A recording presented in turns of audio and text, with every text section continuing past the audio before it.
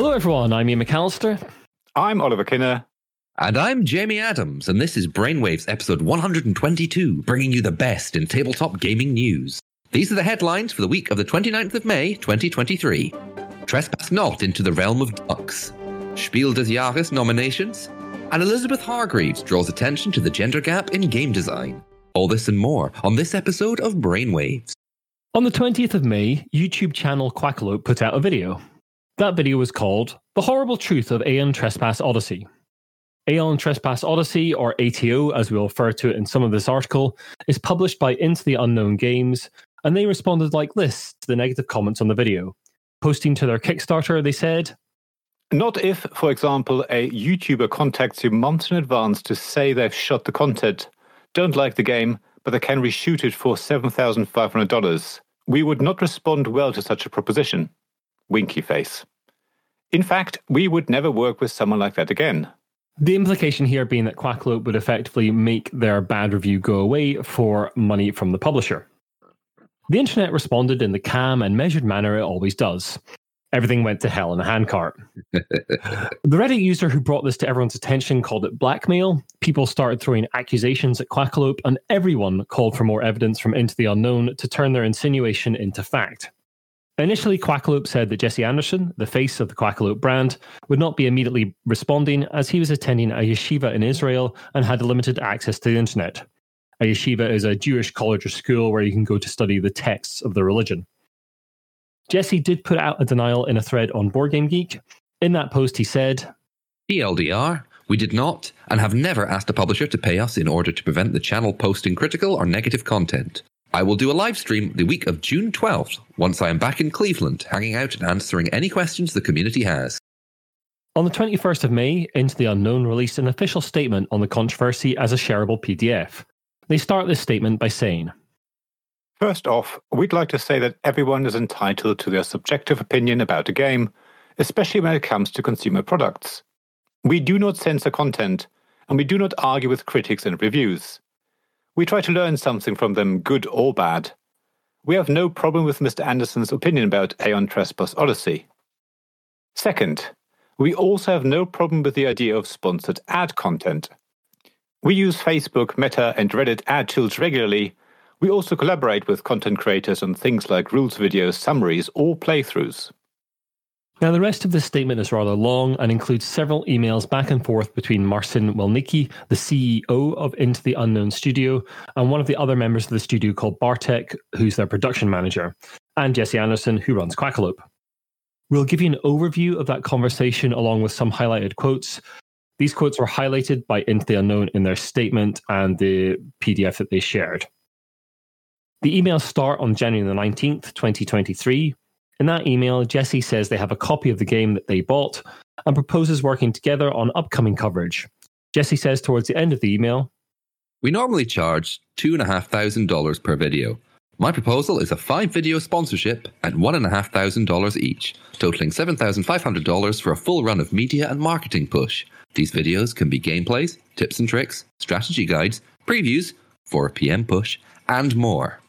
Marcin sends his first email back on the 3rd of February. In that email, he says they were very happy with the unboxing video that Quackalope did, but that $1,500 is still a bit steep compared to the market average, but nothing we couldn't work with. At the end of the day, it all depends on what the video is, how it's put together, and what return and viewership is. We could do a pilot and go from there. It goes on to ask some details about what sort of content Quackalope would produce, the turnaround time, etc. The next email we don't have a date for. It is from Quackalope in reply to the previous message. It opens by agreeing to talk details and suggesting they meet up over Zoom. It then goes on to say the following. Long story short, we would love to work with you. However, we did invite a Patreon member of ours down the studio for an entire week to film and play as much ATO as possible. We've put about 50 hours into learning, tabling, and recording content at the moment. However, our experience as a group was quite frustrating overall. We struggle with the rules, finding cards throughout the decks, and tracking all the moving parts of ATO. They go on to say they desperately want to play more of the campaign, and that it would benefit them from working with a publisher. The email continues. If we are able to move forward, we would need one of two things. Either a designer or developer who is willing and able to oversee the gameplay videos, we have a private live stream system, that would allow us to get everything as accurate as possible. Or we would love to extend an invite for you to come and film in Cleveland, Ohio for a week. And it's the next bit of this email that has raised all the eyebrows. If we are working in collaboration with you, we would scrap the footage we have already recorded, since we want to be as accurate as possible. If we decide to work independently, we will likely not invest more time beyond the 50 hours of content and 8 videos we have recorded.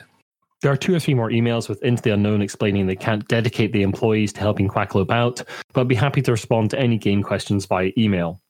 There's a bit of a pause in communication until the 31st of March, when Bartek emails Jesse explaining that the flu had hit the studio and that Into the Unknown would be interested in at least one video.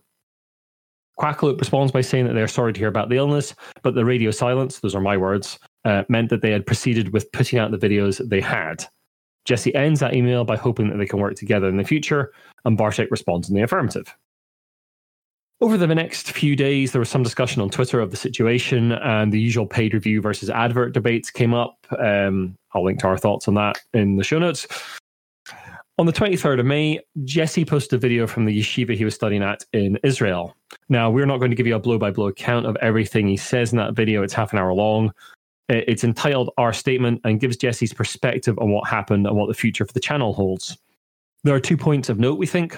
One is that he says Quacklope will no longer approach publishers about review copies and collaboration. They will let publishers come to them instead. The other is that it takes him 25 minutes to actually say sorry, but we'll get to that in a moment. Last time we checked, Quacklope had lost close to 4,000 subscribers over the last week or so. There has been no further update from the channel at the time of recording, but Jesse did say in the statement that he'd be doing a Q&A when he got back from Israel and after his wedding, which is in a couple of weeks' time. Board Game Co. that used to work with Jesse also put out a video not commenting on that situation directly, but laying out how they work with publishers and what they do to be clear about that. So, this has been obviously all the talk of Board Game Twitter for about the last week or so. I've watched the statement, the original Horrible Truth video about Aeon Trespass Odyssey. I've read all the correspondence. We've had long conversations in our Discord with various members about what this means, and we've had to think about it for a good long while. Personal thoughts? The email from Jesse when he says that they will get rid of footage if they are paid and the publisher works with them, it sounds like extortion. Maybe they didn't mean it like that, but that is how it comes across, and that's what it sounds like. The statement he put out it's not Wormwood levels of cringe, but it wasn't great. And there are a few things I'd like to pull out of that video. We've mentioned already, the first apology is at 25 minutes. It takes him 25 minutes to say sorry in any way or form. At one point, he calls the Patreon member that he brought in to do the ATO video an independent friend of the channel. No, they're not. They give you money on a regular basis. They are a donor at best, if you want to call them that, but they have bias because of that. Yeah. They are not an independent friend of the channel. They're just not. There's a huge amount of deflection from Jesse to the publisher and some amount of using his religion and where he is and his upcoming wedding to garner sympathy. I mean, I'm sorry that this is happening to him at an important time in his life, but none of that has anything to do with the situation. And he starts the video by going on about his wedding quite a lot. And part of me was thinking that this doesn't matter. You need to get to the point. Yeah. At one point, he mentions that they had a limited time frame. Now, it was his own copy. They bought it. I don't know if it was Jesse's own personal copy, but the channel bought a copy of Aeon's Trespass Odyssey. The publisher hadn't contacted them. He says they didn't know when the second edition campaign was going live and that their videos have gone out coincidentally as the second edition campaign has gone live. So why does he mention there's a limited time frame? I don't fully understand that. There was no time frame. They could have just done it whenever they wanted to. It wasn't like the publisher wasn't paying them to do anything at this point. And hasn't. Early on, he mentions language barriers maybe being an issue. Now, the publisher is Polish, Into the Unknown is a Polish publisher, but I've had no issue with any of the language in the emails. They seem pretty good to me. And in fact, if anything, the ones from Quacklope had worse English than the ones from Into the Unknown. So I don't see that being an issue. The one thing that I don't really understand, like there are some folk defending them, some fans defending them. I don't understand why they are not absolutely furious. Jesse has basically admitted the game was rubbish. I've watched the whole of the Horrible Truth video and they are eviscerating. like absolutely eviscerating about how bad like finding cards is, like the rule book is, like learning the game is. It's just a terrible experience. He basically wanted to get paid to put out a positive spin on the game. And that means that he would be selling to his audience a game that he personally believes to be terrible. How are you not furious about that? Yeah. Like, absolutely livid. I don't understand. What do you think, Oliver? Well, I mean, they have lost, what did you say, 4,000 subscribers. So there's Last time I checked, yeah. Some response there. Yeah. And, I agree with you that apology video, let alone that the apology didn't happen until, 2/3 through, whatever? I don't know what the video was. The video's or even longer. Long, so it's like 5 minutes from the end it starts, yeah. You say apology straight away, pretty much. And I think it's very unprofessional that you bring all your personal stuff into this. We all agree it's terrible timing, and I wouldn't want to be in that situation, but that's nobody's business really. No. This is about the professional, or not professional relationship, but hopefully a professional relationship that Quack was hoping for. But to me, it always comes back to that sentence. I think that everyone's sort of picking up on is this: if we decide to work independently, we will likely not invest more time beyond the 50 hours of content and 8 videos we have recorded. So, if I was receiving an email like that, it's like, well, what do you mean by that? So clearly you're saying you are going to just go ahead and do it unless I pay. It's these two sentences come one after the other about, pay me some money, we'll remove the videos, or if not, we'll carry on. And, anyway, so even if that wasn't intentional, I think most people would interpret it as either pay me, and if not, then we'll do what we want.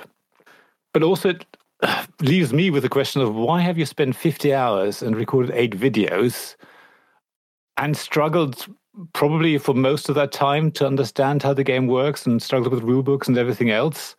Why did you not just stop and go, hang on, we're investing way too much time in this. Let's stop here and ask the publisher and find out what's going on. Maybe ask them for some specific clarification if you have some specific questions or whatever it may be. And then, sure, I mean, I get that, sometimes... I try and get a review out every week. And if I'd said, okay, next week I want to publish this review and the publisher hasn't gotten back to me about it, maybe I'll still go ahead with this review and say, look, really had trouble with the rulebook, couldn't find cards, whatever it may be. And then if the publisher comes back to me later, maybe I'll put out a correction, say, all clarified, I'll maybe even release a new review and, fine. But I wouldn't go to a publisher and say, sorry, I don't understand your game. Can you give me some money so we can clarify it, and then I'll write a new review? Well, I would. Well, maybe you would. Well, you're unscrupulous, though, aren't you, Jimmy? I'm completely unscrupulous. But when you do reviews, you don't ask a publisher to fix your review, don't ask a publisher to pay for fixing your review.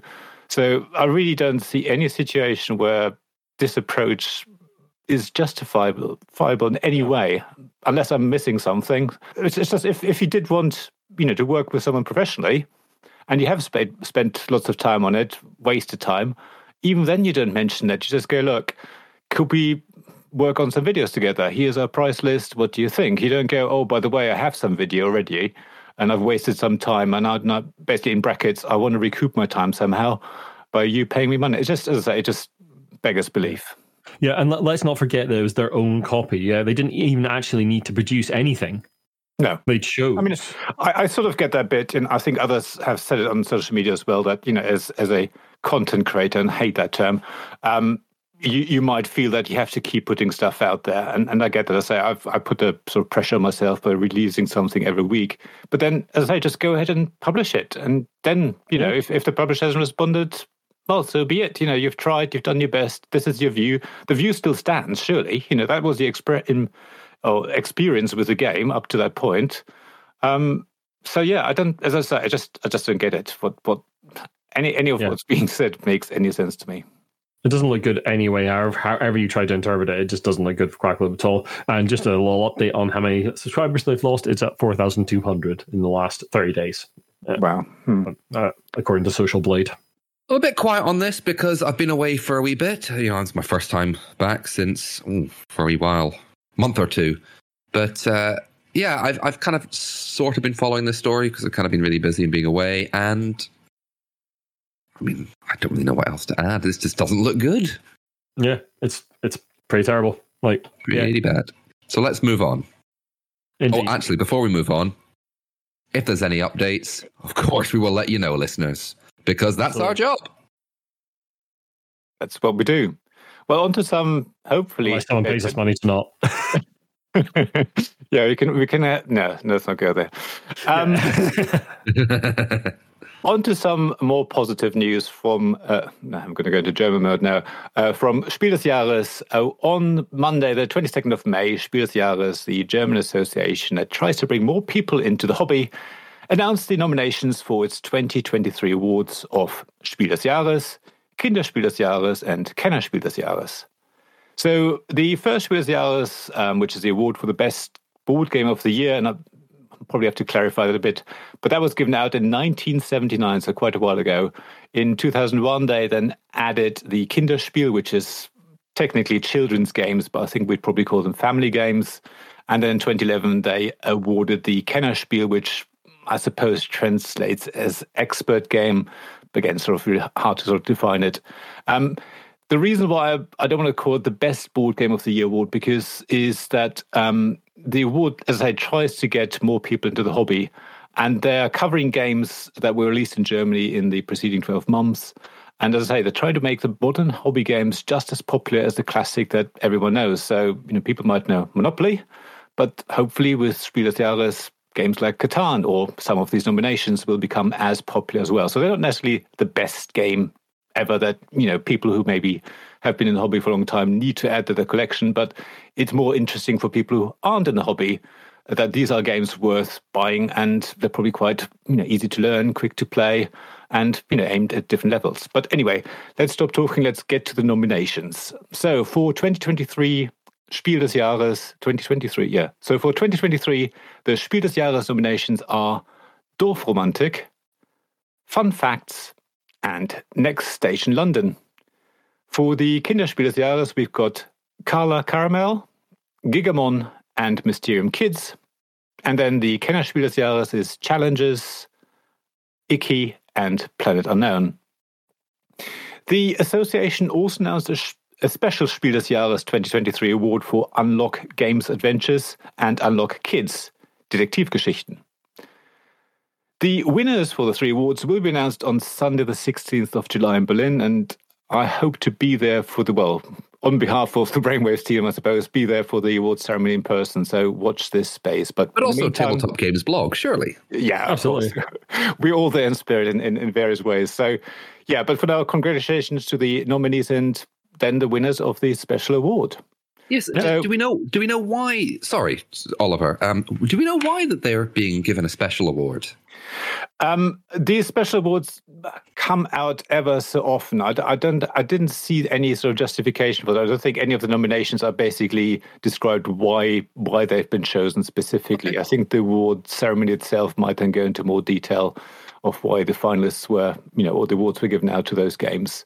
But yeah, the special award is actually quite special because it isn't a general thing that happens every year. Sometimes they just pick out some games that probably didn't make it any further, but they still wanted to, list them as important and give them an award. So yeah, what do we all think about the Spiel des Jahres? Do we need something like that in the UK? Yes. Yes. I'm gonna keep the tradition going of saying I have not played any of the nominees. Congratulations to the nominees. Next Station London, but that's it. How was it, Ian? It's good. Yeah, it's on Board Game Arena. It's very simple to play. It's very engaging. It's a little roll and write kind of thing. I believe the Kinderspiel is announced earlier than the other two. Is that still happening this year? I thought they're all announced on that Sunday, but previous years last year it was. I don't know if that's going to be the same this year. I think for a wee while the Kinderspiel has been announced because the Kinderspiel nominations would, I think, previously have been announced earlier than the others, and the award ceremony for Kinderspiel has been earlier than the others. But if that's changed, I'm not complaining. But yeah, I'd love to see something like this in the UK for UK game scene. I am looking at you, Games Expo. Get us word. Yes, we are a news, not opinion channel. If you want that, listen to Opinion Waves, my new spin-off podcast starting where you hear me ranting and raving for almost an hour non-stop, uncut.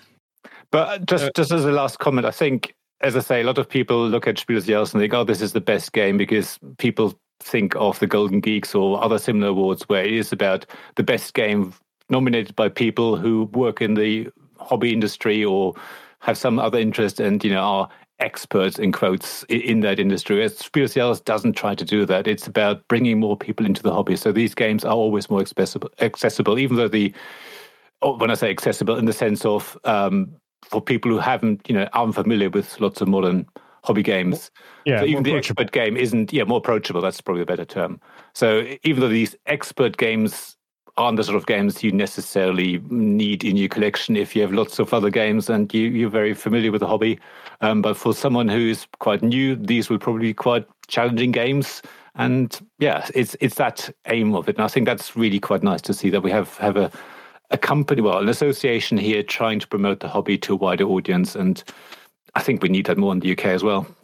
Yeah, and we're hoping to have a little chat with one of the folks from the Spiel des Jahres committee at some point in the not too distant future. So we'll let you know when that is happening. Before we move on, I really hope that the trend in the industry of having absolutely awful rule books is, I was about to say, coming to an end, or we are past it, because several years ago, the Spiel des Jahres put out a press release saying so many games were considered, but they were immediately discounted because the rule books were just awful, and we're not proofreaders. Yeah. We're gamers. Yeah. I hope it's improved. Maybe. I hope. But anyway, Jamie, we are not done with Spiel des Jahres things as yet. The day after the Spiel des Jahres nominations were announced, am I pronouncing it okay, Oliver? That's perfect, yeah. Thank you. The day after the nominations, Elizabeth Hargraves, designer of the cultural juggernaut that is Wingspan, and Mariposas, a beautiful game about butterflies, posted a thread to Twitter. It started like this. I would like to offer some data, not as a criticism of the SDJ org, but as a criticism of the pipeline. Something is wrong with the system that leads to these pictures. 1. Nominees for the SDJ since 1999, and obviously SDJ is Spiel des Jahres. 5 women, 103 men, and no other gender ID as far as I know. No women in the last 2 years. With an accompanying bar chart showing the number of female designers nominated between 2011 and 2023 compared to the number of men. She goes on to look at the Kennerspiel and the Kinderspiel, saying, nominees for the Kennerspiel des Jahres, the expert game, since its start in 2011 is 5 women and 52 men. No women this year, never more than 1 woman in a year. Nominees for the Kinderspiel since its start in 2012, 8 women and 43 men. The only woman who was nominated for any SDJ award this year out of 9 games was in this category, Kinderspiel des Jahres. Zara Zarian for a game Carla Caramel. With accompanying bar charts as for the Spiel to illustrate her point. Elizabeth goes on to make it clear this is not a criticism of the Spiel des Jahres, but of the whole structure around who tries to make games, pitches games, and who chooses games to get printed. The responses were predictable. Yarrow, one of the founders of Phalanx, said, maybe women design less, pitch less, and are generally less interested in games and gaming. Could this be a reason? For what it's worth, I had 0 game submissions from women over the last 15 years.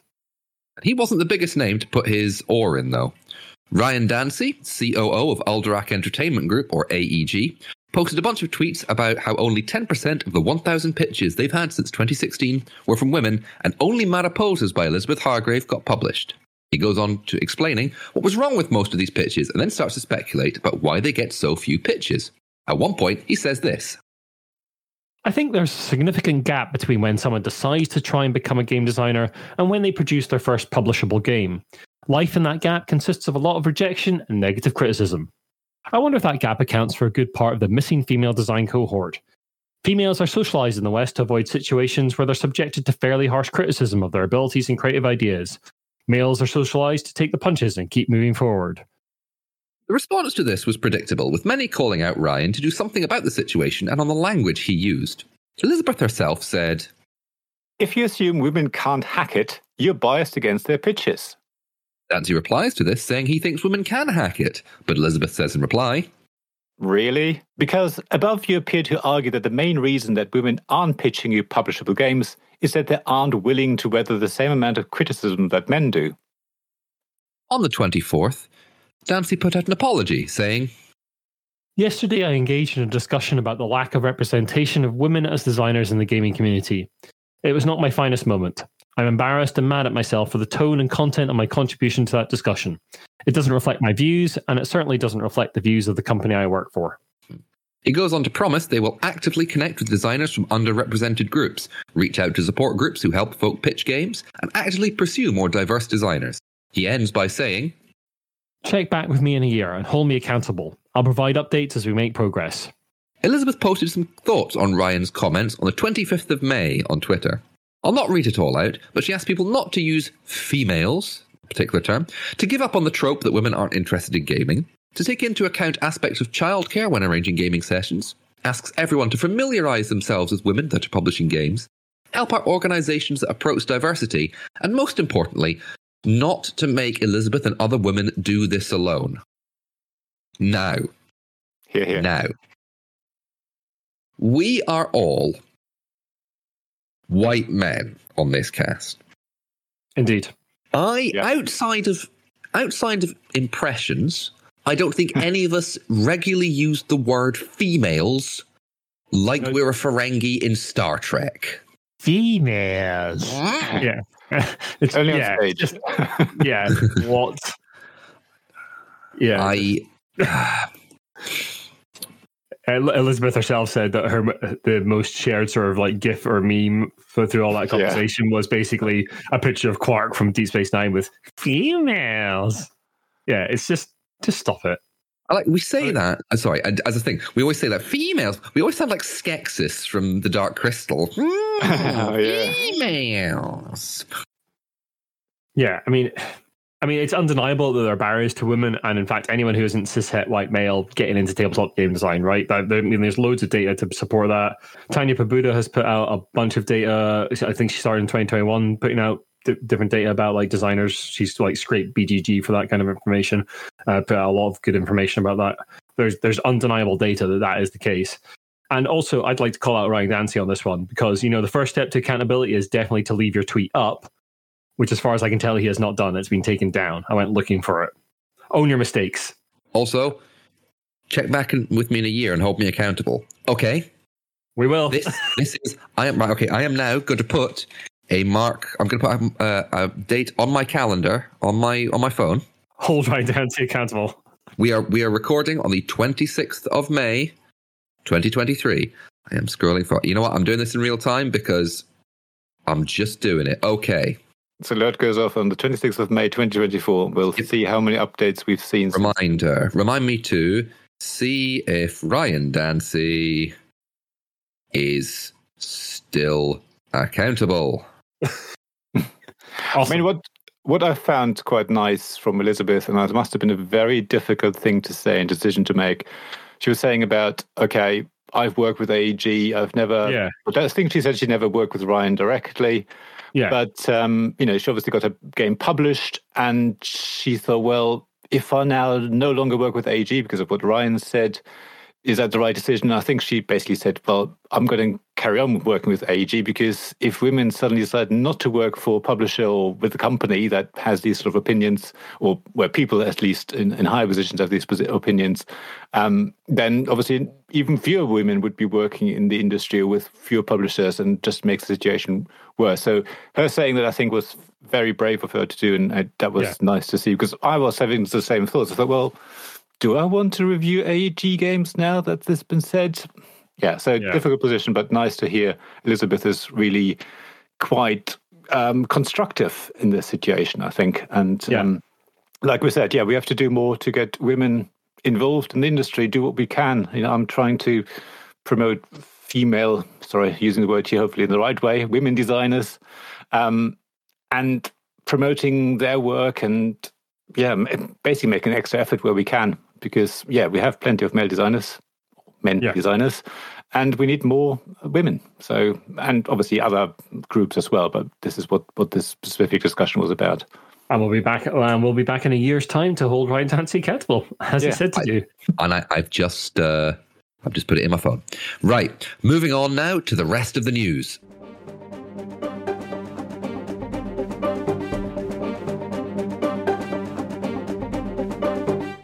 Steamforged Games Limited, the company behind Dark Souls RPG and Dark Souls board games, as well as the upcoming Elden Ring board game, recently reduced its workforce by around 20 employees. Steamforged Games provided Dicebreaker with the following statement. Steamforged Games can confirm a restructure of business operations was recently completed, and that, as a result, some employees sadly had to leave the business by reason of redundancy. Steamforged Games will be making no further comment on this confidential and now completed process. Accounts filed on 31st of March 2023 at Companies House show that the company continued making losses in 2022. After reporting total negative equity, in other words, a loss of £2,907,183 in 2021, this figure increased to £4,225,316 in 2022. The accounts also show that forecasts for cash flow from multiple crowdfunding campaigns and a reduction in costs and overheads of £1,200,000, as well as other factors, support the company director's opinion that the company will be able to meet its financial obligations going forward. Shortly after this announcement, Steamforged released details on a new collaboration with Kickstarter. This partnership will allow for collaboration on content and means Steamforged will crowdfund exclusively through Kickstarter. This is the first time Kickstarter has engaged in this kind of partnership. Kickstarter's Chief Strategy Officer, John Leland, said, This partnership with one of our biggest tabletop games publishers is a testament to the fact that Kickstarter could be part of an ongoing business model that works beyond initial success. Now, first off, we'd like to start by saying that the Brainwaves team hopes that everyone who's lost their job will find new employment and land on their feet. And this is obviously another crowdfunding company, another company that primarily makes their model through Kickstarter and that kind of thing, having cash flow problems, which means they're probably going to... There's new crowdfunding campaigns launching. They just launched the Monster Hunter Iceborne Kickstarter, I think. And whether they're going to be able to keep their heads above water with that model, I don't know. The Kickstarter collaboration to me feels really weird. I can totally see the benefit of it to Kickstarter. Obviously, GameFound and BackerKit are kind of nipping at the heels of Kickstarter now in terms of the board game crowdfunding space. But I don't quite understand what Steamforged are going to get out of that. They're going to get pushed further up the algorithm. Are they getting some sort of funding or maybe discount to Kickstarter services? Maybe. Because Kickstarter does take a cut, doesn't it? Yeah. Yeah, I think it's all. There's two things here: the cash flow being the key, because it sounds like Steamforged is basically starting new Kickstarter campaigns to get money in to pay for previous Kickstarter campaigns, and maybe. That's fine. The cash flow is a thing. The cash flow kills a company potentially, but that's obviously a dangerous place to be in if that is actually the case. And yeah, the collaboration with Kickstarter, I can only assume that saves them a huge chunk of money in reduced Kickstarter fees and potentially other promotion and stuff like that. So that 1.2 million, reduction in costs and overheads that the company is talking about is probably just all part of that model that they're trying to save costs wherever. But yeah, the way I look at it and looking at the account, it just feels like they're using the next Kickstarter campaign to pay for the previous one almost, or at least in part, just to keep the cash coming in, to keep the company afloat. And yeah, it doesn't look good. Company to do it for sure. Yeah. Doesn't. Yeah, another big Kickstarter company basically having issues with crowdfunding. So watch this space. We'll bring you more as we and when we hear it. But Oliver, let's move on to one of the larger companies in our hobby. Yes, we're talking about more price hikes. Again, getting more money in. Wizards of the Coast, who are the owner of Magic the Gathering, Dungeons & Dragons, and other studios, as well as a subsidiary of Hasbro Inc., announced on the 23rd of May 2023 that it will increase prices for upcoming books. Starting with the release of Bigby Presents Glory of the Giants, which comes out later this year, the company announced plans to increase the MSRP of all future rulebooks to $59.95. RPG books will also be affected by the price changes. Additionally, the digital physical bundles will increase to $69.95, although Wizards of the Coast said that the bundle will have a discounted price of $59.95 for pre-orders. Just very quickly intruding in here, $59 $8.95 in US dollars is £48.54 currently in UK sterling. Nice. The company also said that previously published books will be unaffected by price changes. The Wizards of the Coast Director of Product Management for D&D, Liz Shu, said in a press release that as materials, transportation, and other production costs have increased over the 9 years since we released the 5th edition of D&D, we've kept the price of our books stable. Because we are committed to maintaining high standards and quality products for our fans, we have made the difficult decision to increase the price of our new release print books, starting with Glory of the Giants. We're able to maintain our digital pricing because the cost increases associated with print products does not impact digital products. Now, the price increase comes at a time when Wizards of the Coast reported a $77 million operating profit for the first quarter of 2023 and a total operating profit of over $500 million in 2022. The company is releasing several new RPG products every month from August to November this year, including one previously unannounced product, the Practically Complete Guide to Dragons, which is described as a field guide that includes updated lore and art about dragons. So what do we think? Again, Wizards increasing costs make sense. This is about inflation. What's going on here? I mean, it's inevitable that prices of stuff go up. I mean, like in the industry I work in the bicycle industry, like we've seen prices increase 2-3 times over the last couple of years, just as price of raw materials have gone up, the price of shipping has gone up, etc. I do think it's still pretty awful that Wizards don't give you a free copy of the PDF whenever you buy a book. There's a system called Bits and Mortar, which a lot of smaller publishers like Evil Hat Productions, for instance, that do Blades in the Dark, and various other sort of indie publishers engage with, where if you buy a physical product in your fairly local game store, you get a free PDF. There seems to be no reason to me other than profiteering. I mean, obviously I know it's about profiteering, but there's no reason other than profiteering to not give you a free digital copy of like the DM's guide when you buy it. Ian, what you got to understand, it's all about profit. And females. If you don't have the lobes for the profit. There's a theme here. It's a terrible Ferengi. I'm sorry. I'm trying my best.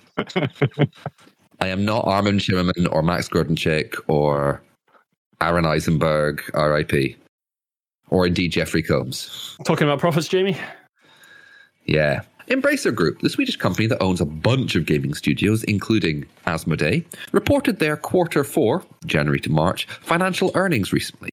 The earnings were below expectations, but still quite healthy on the tabletop gaming side of the company, as well as the comics side, which includes well-known company Dark Horse, publishers of such comics like Hellboy. Sales for the financial year were around $3.5 billion, with growth around 2%, and profits were $71.6 million for the quarter, and $415 million for the year. Asmodee and Dark Horse both expressed positive outlooks for the next quarter and are looking at single-digit growth, mostly driven by the trading card game market, like Pokemon in Asmodee's case. In this case, Asmodee is the European distributor for the Pokemon trading card game. The market, being what it is though, punished Embracer for missing targets, and stock dropped 45% on the announcement. It was also mentioned on the earnings call that a lot of this information comes from, that a strategic partnership had fallen through that had been negotiated for 7 months. With which company? We don't know. But it has fallen through. They wouldn't say it was apparently worth something like $2 billion or something like that. Yes, I believe it was $2 billion. Some kind of major collaboration with another studio or something, but they won't say what it was. But yeah, Embracer looks pretty healthy. I mean, investors weren't happy, but are they ever? Yeah, it's still a profit. I don't know what you're complaining about, but there we go. Yeah. In Embracer Group, it's not enough profit. Yeah. Not enough profit. They don't have the lobes. I'm not doing the voice again. It's terrible because I need to work on my Ferengi impression. Speaking of making money, we need to look at jobs, opportunities, and events now, I think.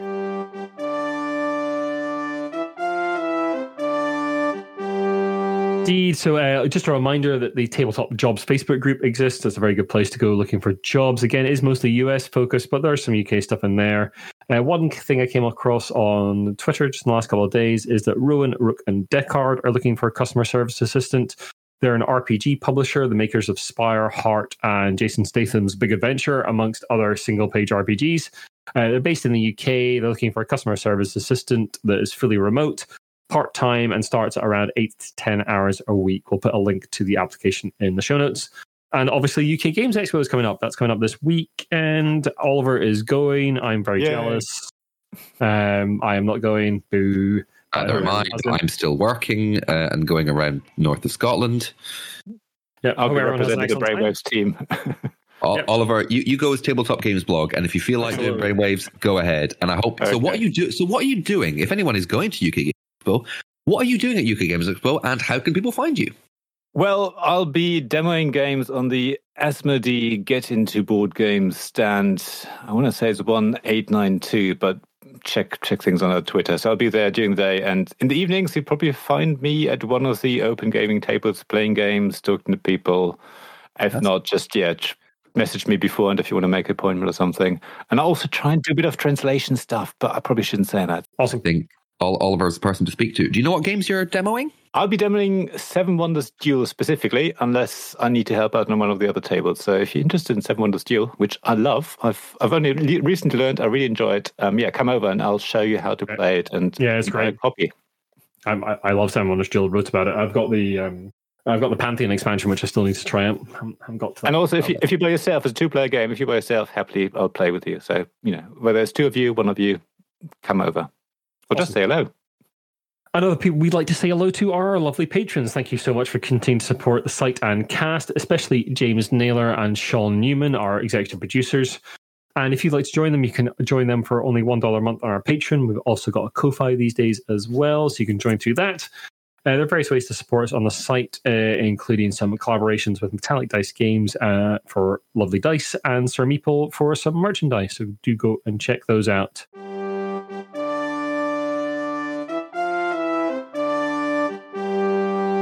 Jamie's back, therefore the Monopoly news is back. Yes. We shouldn't fight over that, though, shouldn't we? I mean, shouldn't fight over it. Come on.